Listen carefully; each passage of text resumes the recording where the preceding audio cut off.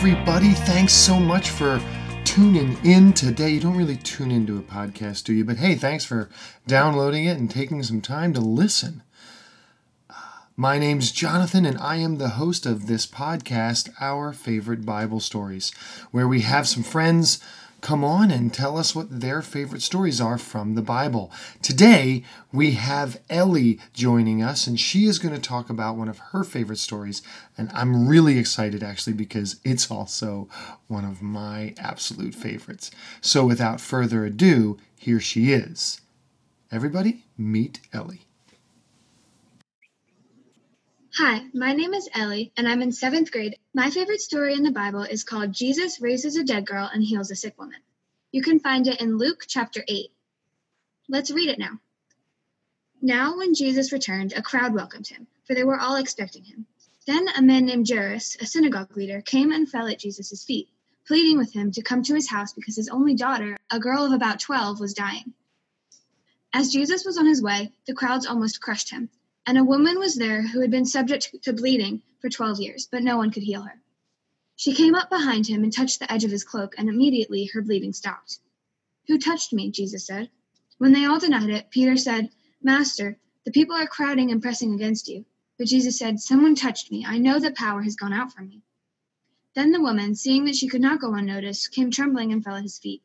In the presence of all the people, she told why she had touched him and how she had been instantly healed. Then he said to her, "Daughter, your faith has healed you. Go in peace." While Jesus was still speaking, someone came from the house of Jairus, the synagogue leader. "Your daughter is dead," he said. "Don't bother the teacher anymore." Hearing this, Jesus said to Jairus, "Don't be afraid, just believe, and she will be healed." When he arrived at the house of Jairus, he did not let anyone go in with him except Peter, John, and James, and the child's father and mother. Meanwhile, all the people were wailing and mourning for her. "Stop wailing," Jesus said. "She is not dead, but asleep." They laughed at him, knowing that she was dead. But he took her by the hand and said, "My child, get up." Her spirit returned, and at once she stood up. Then Jesus told them to give her something to eat. Her parents were astonished, but he had ordered them not to tell anyone what had happened. This story is my favorite because Jesus, after everyone else had given up hope, Jesus still had hope and proved that he can do miraculous things. And again, this story was Jesus raises a dead girl and heals a sick woman, and you can find it in Luke chapter 8, verses 40 through 56. Oh, thank you so much, Elle. I have always absolutely loved that story. I don't even really think I can explain why, but I've always loved that story. I'm so glad you picked it, and I'm so glad you, listener, were able to hear it. Check it out for yourself.